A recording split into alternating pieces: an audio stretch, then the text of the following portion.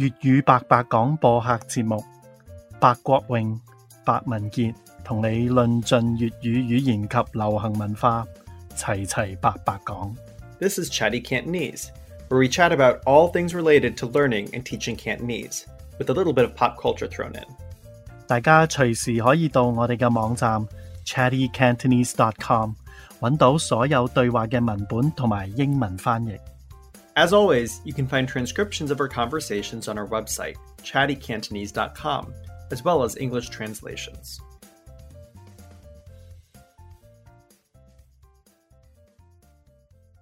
Raymond, in recent episodes, we've talked about different sounds that challenge learners of Cantonese.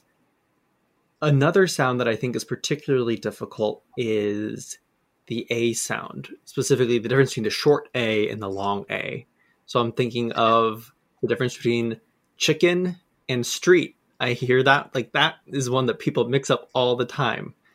So how do you explain to students how to make those as two different sounds? 你呢個問題問得太好啦。咁咧，因為我哋去講呢個粵語嘅發音嘅時候咧，我咧好多時點樣判斷一個人佢講廣東話有冇所謂嘅口音咧，即係咪同標準有少少唔一樣咧？我就係聽佢呢個嘅一個 A 同兩個 A 嗰個分別啊。咁有啲人叫佢哋做長短音啦。頭先你講嗰兩個例子啦，係好經典嘅。如果一個 A 好似 GAI 咧，咁係雞，咁食雞肉嘅雞啦。咁如果兩個 AGAAI 咧，咁就係街啦、行街啦、街市啦。咁你去街市買雞啦，咁呢個兩個字咧意思好唔一樣。係啦，我點樣解釋咧？首先咧，好多人就會見到嗰個拼音，因為一個 A 兩個 A 就諗一個長啲，一個短啲咯。咁呢個就唔係一個最圓滿完整嘅解釋嚟嘅，因為咧發音我兩個字咧，我都可以發到好長，都可以發到好短嘅。你話我中意食雞同我中意食雞，咁其實長短都可以控制，但係仍然係一個 A。相反啦，我去行街同去行街，咁你會見到其實係我個嘴型唔一樣，就唔係淨係個長短。咁我就會同啲學生講咧，你就要考慮3個方面去將呢個一個 A 同兩個 A 咧就發得唔一樣，比較要分開一啲。咁呢3點咧，第一個咧就係我哋啱啱講啦，一個嘴係大啲，一個嘴係細啲嘅。你覺得邊個大啲，邊個細啲啊？一個 A 兩個 A， 呢個應該明顯啲係咪啊？Yeah. So which is my mouth bigger with the short A or the long A? I feel like my mouth gets bigger on the long A. So for street, for guy, definitely feels a bit wider. 係啦，咁呢個咧你可以去想像，你見到兩個 A 咁我因為要發多啲 A， 所以你個嘴大啲，咁呢個幫到你啦，發得清楚啲啦。我再講，譬如雞同街，你個嘴係好明顯一個大一個細嘅。咁另外一個分別咧，就係你你條脷啊，你嘅舌頭嗰個位置啦，係前啲定係後啲嘅，前後。你又分唔分辨到咧？邊個前啲，邊個後啲咧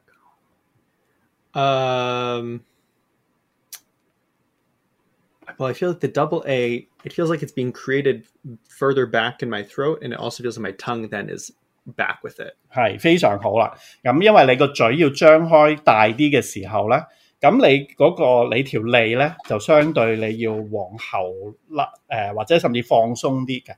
咁相反啦，如果係一個 A 咧，你個嘴細啲咧，你令嗰個氣啊，你道氣空氣出嚟嘅，你嘅舌頭你條脷咧就往前推少少，咁呢個幫到你個發音啦。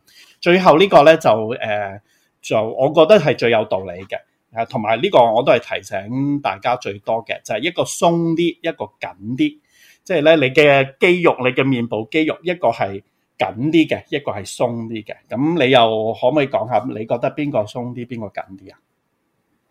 All right, so when are the muscles in my face tensed more, for the single A or the double A? I need to actually do this to think about it. Gai. So I feel like when I'm doing the double A, my cheeks are pulling back and almost like my dimples are pulling my lips up. So those, I feel like I'm using those muscles more. Whereas gai, feels like it recruits more muscles to do the double A. 或者咁啦，其實我可能都未必冇話形容得好清楚啲咩肌肉咁嘛，你面部有唔同嘅肌肉。我諗我主要指嘅係你嘅顎下顎嗰個位置，你係緊啲定係鬆啲，係啦，控制你個顎嗰個位置。gai. So if for the single A, my bottom jaw is locked, almost like it can't move. And so then I'm producing more sound to the front of my lips. 係啦，咁咧我所謂呢個一個 A 咧緊啲咧，咁另外一個原因就係咧，你會快啲去發下一個音，即係咧你會發少啲 A， 即係雞，咁你馬上跳去下一個元音，發多啲 E 就少啲 A 嘅。咁啊相反啦，如果係兩個 A G A A I 咧，咁你要發多啲 I 咧，咁你個嘴你要保持 R 嗰個嘴型，咁你嗰個顎咧其實要開翻啲，要放鬆啲嘅。街同埋雞，呢個就係我所謂嘅鬆緊。咁啊，我話緊啲就係話你緊啲，快啲跳去下一個元音。鬆啲就係你保持我而家仲係發緊 R 嗰個音發多啲。咁呢個就係三個要素，我係提醒啲學生就係大細、前後同鬆緊咧。咁留意多啲。咁同埋咧，多數人咧我又想問下你先，我未繼續解釋之前，你覺得一個 A 容易啲發定係兩個 A 容易啲發I think of one as easier than the other. I think it's more I think it's easy to make something that's in between the two, because I feel like what lies in between the two. But I think it's hard because oftentimes we might find vowel sounds that perfectly map onto our native tongue as the easiest. But one thing I often feel is Cantonese vowel sounds, there are many that are similar to English vowel sounds, but they aren't always 100% mapping on. 係咁啊，都好好啊！即係聽到你，譬如你講英文嘅人士用你嘅角度去睇，因為而家我諗落，其實英文兩個都有嘅。譬如咧，我用 ICE 嗰個係 eyes 係咪？咁啊，另外你嘅眼係 eyes，咁啊，所以呢兩個元音英文一樣有嘅。咁但係咧有陣時我哋學生有講英文㗎啦，但係都好多學生講普通話㗎啦。咁咧喺普通話咧當然有呢個 A 啦，咁但係咧佢哋嗰個 A 咧普通話嘅一個 A 咧，其實係等於廣東話嘅兩個 A 嚟嘅。咁所以咧多數人會發咗兩個 A， 發兩個 A 冇乜問題嘅，係發一個 A 反而就會發得唔夠，即係同兩個 A 嗰個對比唔夠分開。所以咧，例如頭先你話我中意食雞肉啦，咁好多將嗰個 A 咧就發成兩個 A 啦，因為可能佢亦都諗緊普通話嗰個一個 A 係兩個 A 噶嘛，我中意食雞，咁就係嗰個 A 太鬆啊有陣時，咁或者太厚太大，所以咧但係我亦都留意到好多學粵語嘅人，甚至講英文嘅人士咧，亦都係嘅，即係見到一個 A 咧，嗰個 A 唔夠細，唔夠前，唔夠緊。所以我係多數提醒大家，你嗰個一個 A 你要將佢細啲，要收緊啲。咁多數人係發咗兩個 A 嘅，或者覺得兩個 A 發得冇咁難，因為你放鬆你可以發耐啲，咁冇乜問題。但係咧發一個 A 咧，其實就你需要提醒自己嘅，我要快啲發下一個元音啊，咁係雞唔係街啊，咁樣係啦。我買米。咁唔係買買，咁係後面嗰個米一個 A 難發啲㗎。Yeah, I also think it's challenging if you're speaking to people who have different accents of Cantonese, because I've also heard some people where their or the single A is also starting to become almost an EI, where the I becomes it's almost an A sound, but it's not. It's like on this weird border area where it's moving in that direction. That's I think another challenge is keeping track of any regional sort of variability you might come across in whoever you're speaking with. 係啊，我諗嗰個元音嗰個挑戰性咧，就係譬如無論一個 A 兩個 A E 咁樣咧，即係有一啲似好似一條一條線啊，你好難去分清楚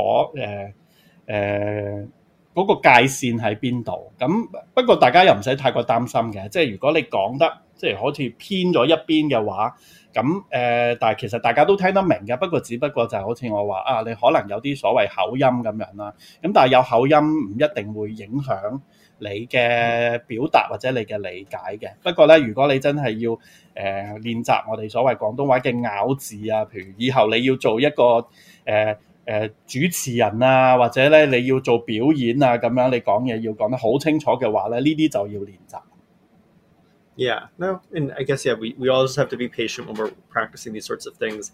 And also, no matter what sound you're making, if you're a visual learner, you can often find some really great videos on YouTube where people will actually show, like, physically diagram where some of these sounds are being made in the mouth. I know UBC actually has a great website for Cantonese, learning Cantonese. It even has like some Cantonese phonetics, and it shows where some of those sounds are created, and we can put a link in the description.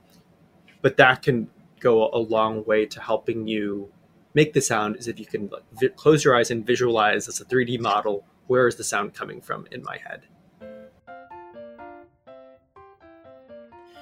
歡迎大家留言同發問，記得點讚、訂閱並同身邊對粵語有興趣嘅朋友分享本節目。As always, we welcome your questions and suggestions. Also, don't forget to like and subscribe, and please share with any friends who are interested in Cantonese.